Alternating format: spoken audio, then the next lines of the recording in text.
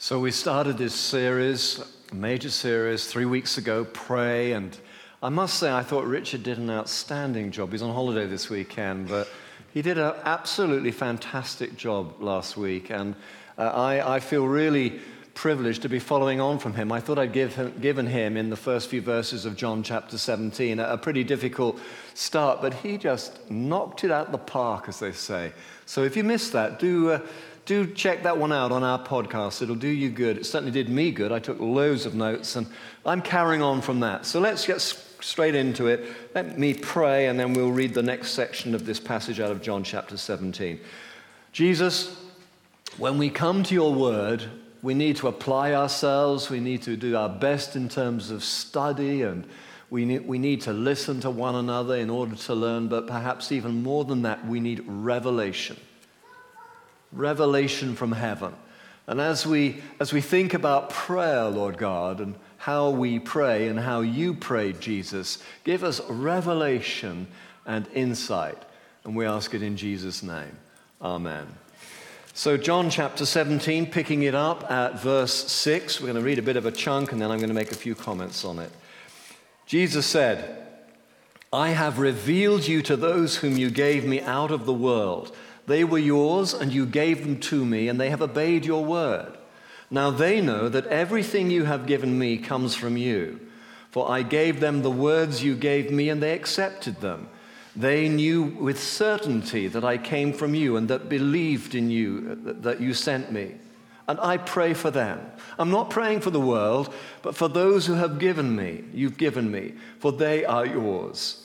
And all I have is yours, and all you have is mine, and glory has come to me through them. And I will remain in the world no longer, but they are still in the world, and I'm coming to you, Holy Father.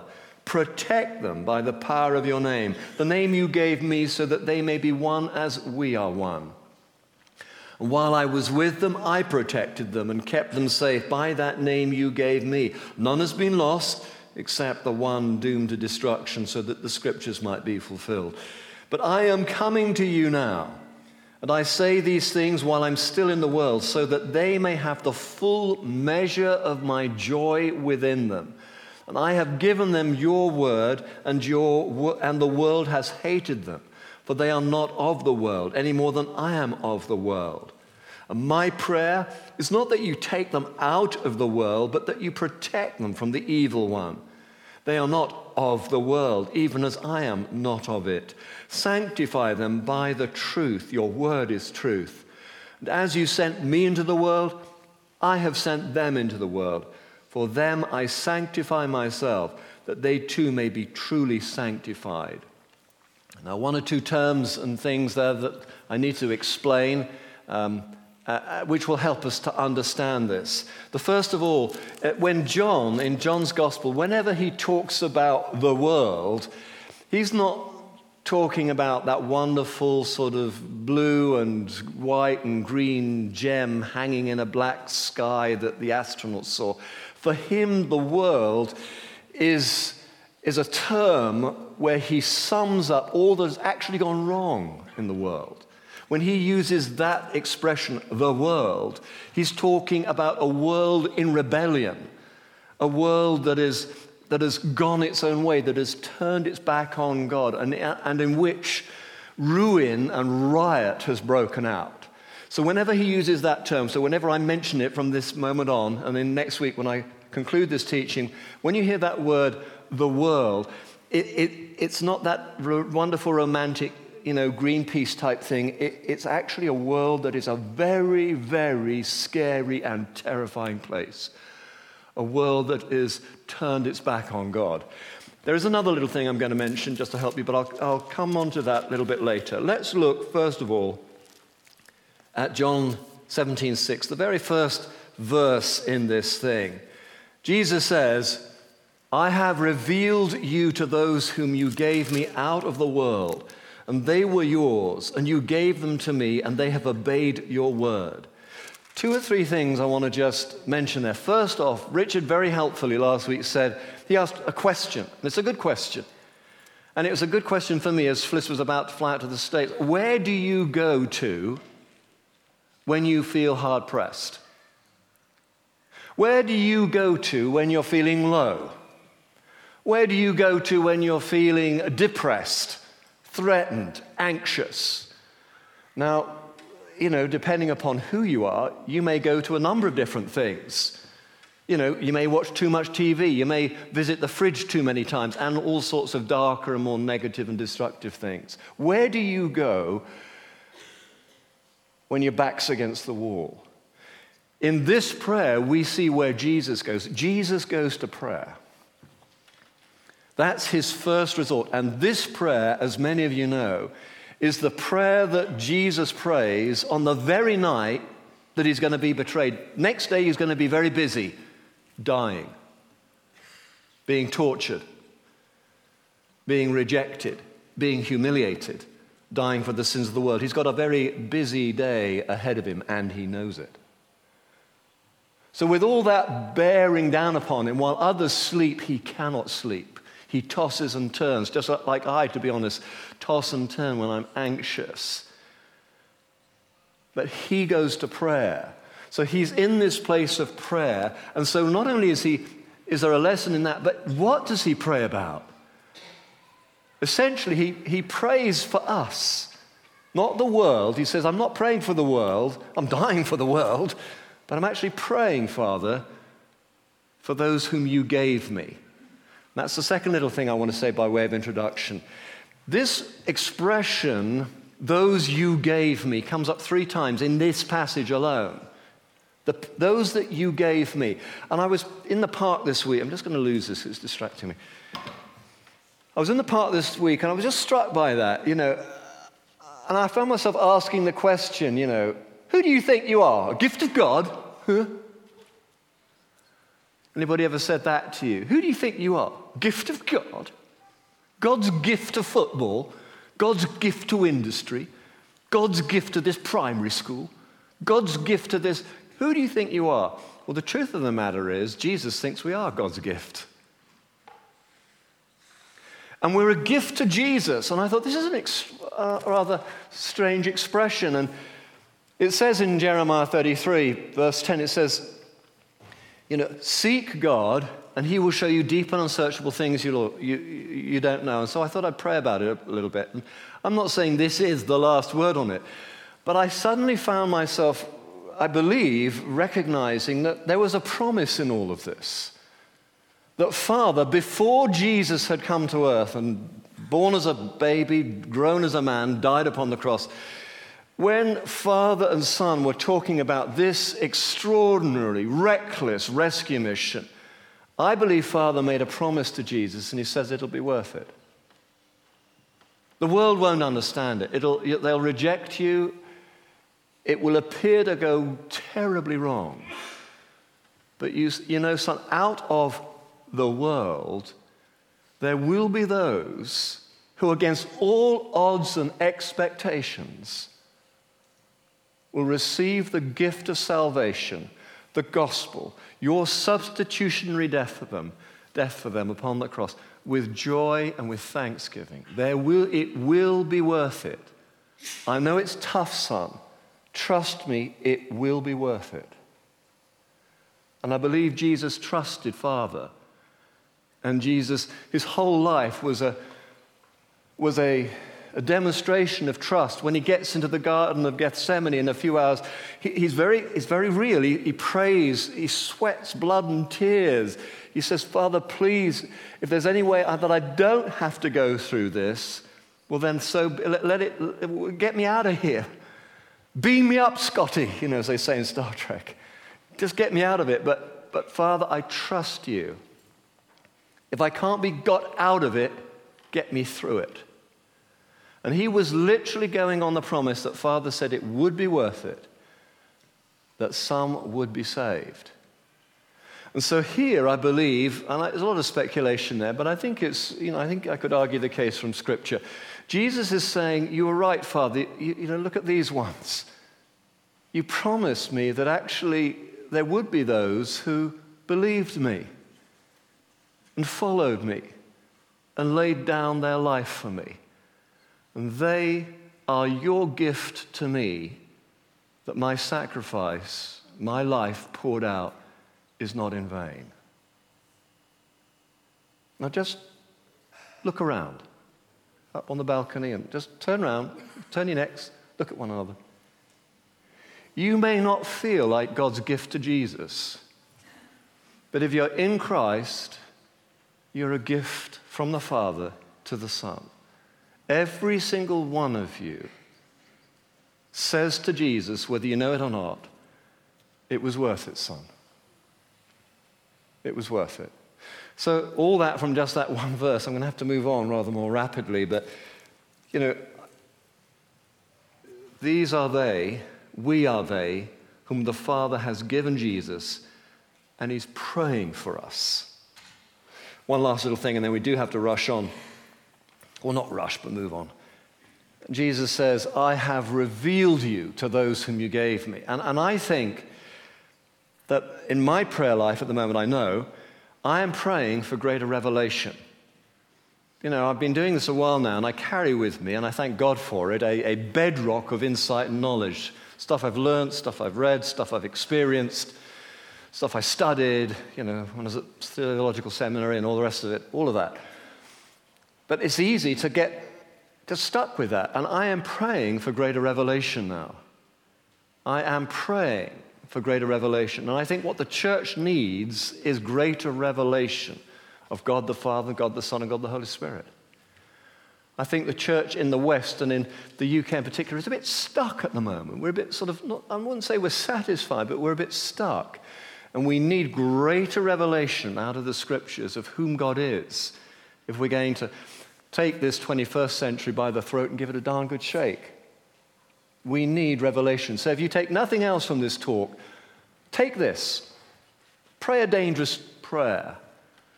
Pray, Jeremiah 33:10, show me those deep and unsearchable things that I do not know. Pray for revelation. Okay, moving on. This prayer then, quite a long passage, wasn't it, is essentially a prayer for protection. A prayer for protection. Now, when Fliss and I moved down south, as many of you know, we were up north in Leeds and working in inner city parish, and God moved us down to the leafy lanes of Chorley Wood, to St Andrew's Chorley Wood, and we went on staff of the church there, just as this whole sort of vineyard thing was kicking in, although actually we didn't call it vineyard then. And at some point, we hadn't been there very long, when somebody suggested, I think it was David Pitchers, the vicar there, Bishop David Pitchers said, I really think you should go to the States. You should go to California. You should visit the vineyard there. I don't know what it is, but something tells me it'll be significant for you. Now, we had no thoughts of joining the vineyard or planting a church or doing anything like that, but we took him at his word. We said, well, we should go. And somehow, miraculously, and there's a story there, the money came up, but there was a problem. We had 4 kids. And we were told that we needed to go for at least two weeks. And in the end, it was going to be nearer 3. Now, that was a bit of a stumbling block for both Fliss and myself. Fliss had never been apart from the kids. I had been away for a few days, like most blokes, but 2.5 weeks away from the kids. But we had an ace in the hand, and the ace in the hand was my dear mother-in-law. She used to be a member of this congregation. Now she's up in Wick in Scotland. But my dear mother-in-law and father-in-law, who's gone to glory now, they had busy lives up in the north of England, but we rang them. We just felt it was the right thing to do, and we asked them whether they would relocate for 2.5 weeks. Not we'd take the kids up there, but that they would come and live where we were, put their busy lives on hold, with all their interests and activities, and their ministries, it has to be said. Would you please do that? And would you come down and would you look after the kids while we can't look after them because we feel it right to go to America? Now, God bless them. They prayed about it, but relatively quickly they said, we feel this is important for you guys. We will do that. And it was so that the kids could carry on doing school because it was during term time and all the rest of it. And so they relocated, and Fliss must have spent 2 days writing notes, Samuel likes 2 sugars in his milkshake. Give him 2 sugars. I warn you, if you don't, he'll throw horrible hissy fits. No, I'm teasing. But, Post-its everywhere on the all over. Post-it city, and Fliss just wrote notes upon notes upon notes. And, of course, I got busy as well. I said to my neighbor, would you mind mowing the lawn? And off we went. But the going was facilitated, indeed made possible by the fact that we had spent a lot of time preparing and asking and prepping my parents-in-law, this is mum and dad, to look after the kids. So what Jesus is doing here, he's saying, Father, I've looked after those you've given me. I've done my level best. And with some sadness, he says, at least that's how I read it, I did lose one, but well, we know about that one. It was said that there would be one, but I lost him. He doesn't do that with joy and excitement. He's sorry about that, sorry about Judas. He got to know Judas well. They had some fun times together. They saw demons cast out. They healed the sick. They saw blind eyes see. He had many happy memories of Judas, but now Judas had gone. And so Jesus was sad and wistful about that. But he's saying to Father, I've done everything I can to look after them, but now you know what is ahead of me, and I can't look after them anymore. Will you look after them, please? You can sense the depth of concern on Jesus' heart. Isn't it just crazy that it seems almost unnecessary? Of course God's going to look after those who love him. But Jesus still finds it necessary to say, Father, please look after them. That's how much he cares for you. He frets about you. He paces up and down at night while you're asleep, concerned about those things that you're concerned about, exams coming up, job interviews, challenges and issues. There's a Father in the midst of this, and a Father's heart is directed towards you. And you are precious to Jesus because you are the Father's gift to Jesus. You are valuable in his eyes. He put a price on every single one of you. He decided that you were worth dying for. And he's praying for you. Still. Romans 8, check it out. He's still praying for you. So this prayer is a prayer of protection, but it's not just that. He prays not that Jesus would take them out of trouble. Jesus prays not that Father would take them out of trouble, but as Richard reminded us last week, it's not a get me out of here prayer, it's a get them through this prayer. And I have to say to you, and I was reflecting upon this again during this week, I've been through, as every single one of you have, and I know some of you very well, and I can, without pointing out, there are some of you going through some very tricky moments at the moment. And my prayer has always been, get me out of here, Father, get me out of this, rescue me. I still, to this day, say, Father, you're a rescuer, so get on with it, rescue me,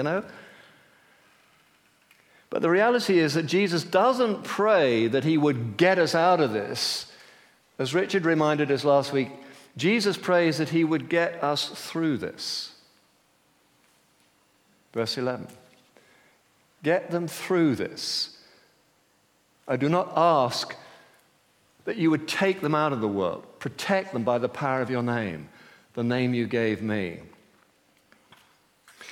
So it's an interesting thing. The power of Jesus' name protects. Jesus prays that Father would continue to protect them, get them through the issues, through the challenges, by the power of his name. What does that mean? I said there were two words. I've explained world. I'm going to explain sanctify in just a minute, and then we'll wind up and finish. But before I do that, I just want to explain this name thing.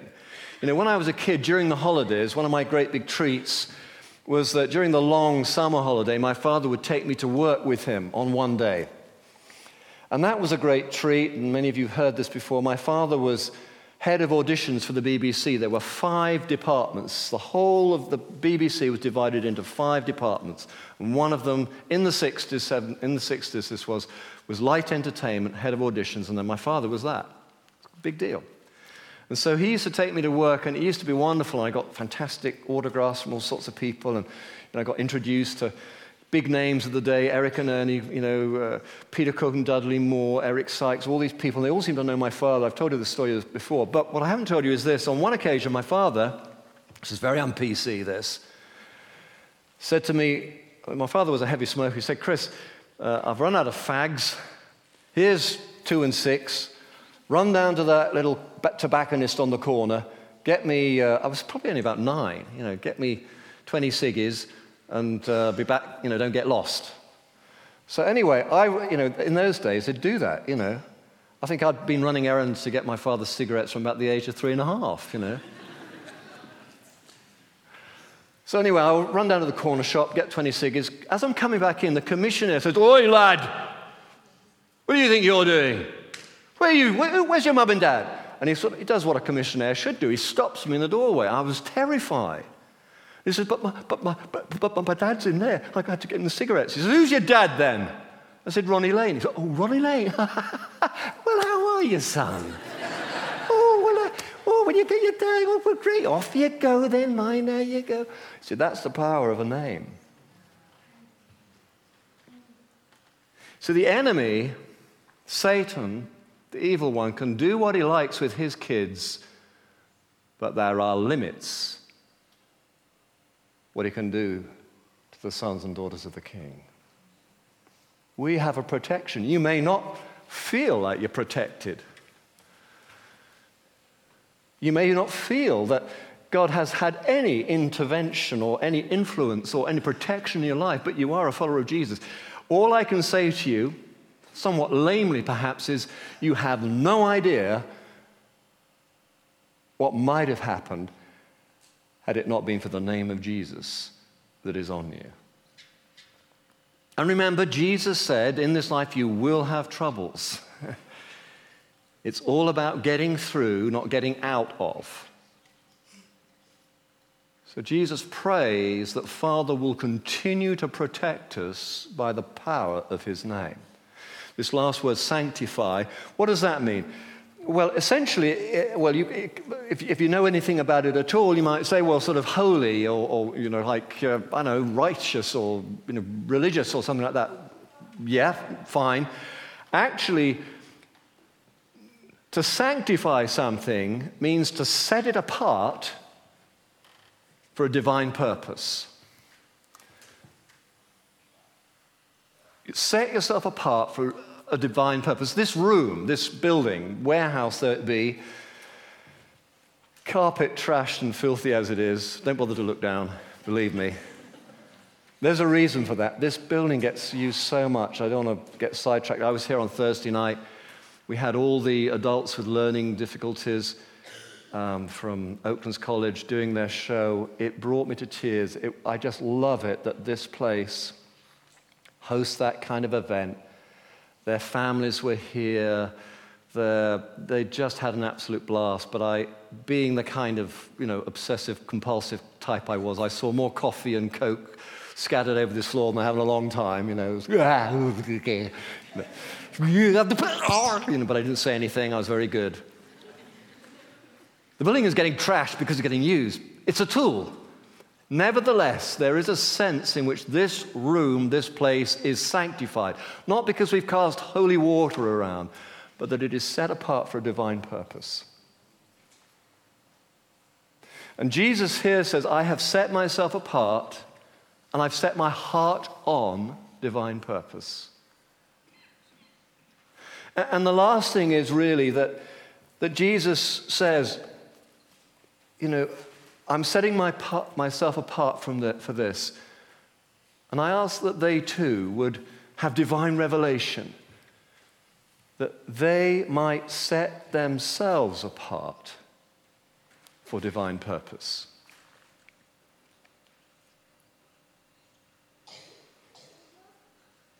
It's a thought. You didn't think yourself as holy, religious, or righteous, maybe.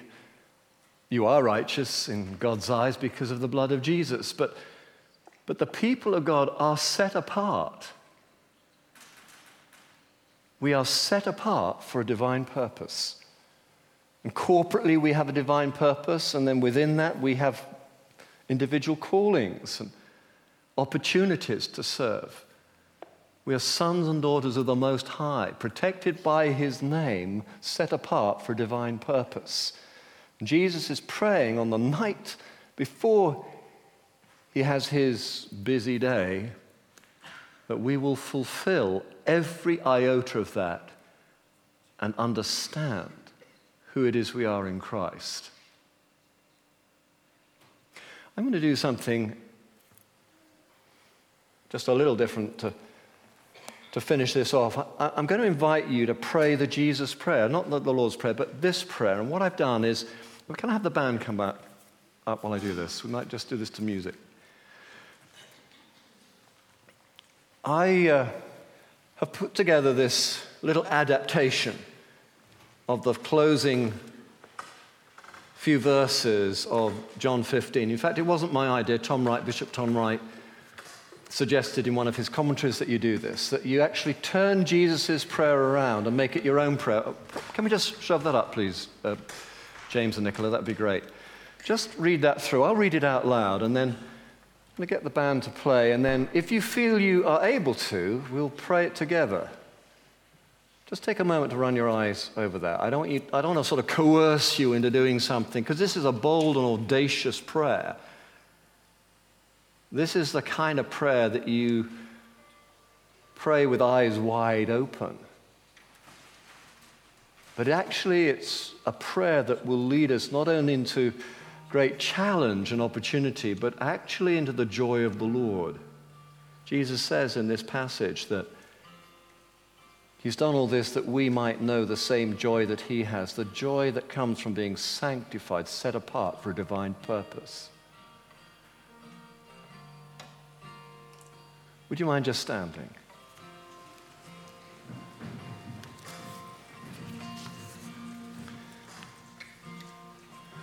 Now, if you're visiting or if you are somebody who's just exploring faith, yet this may well be a step too far. In fact, you may be part of us and this may be a step too far.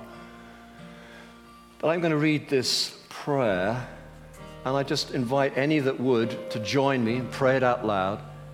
And then I'll say the amen, and then Sam will finish off with a worship song for us. So let's pray.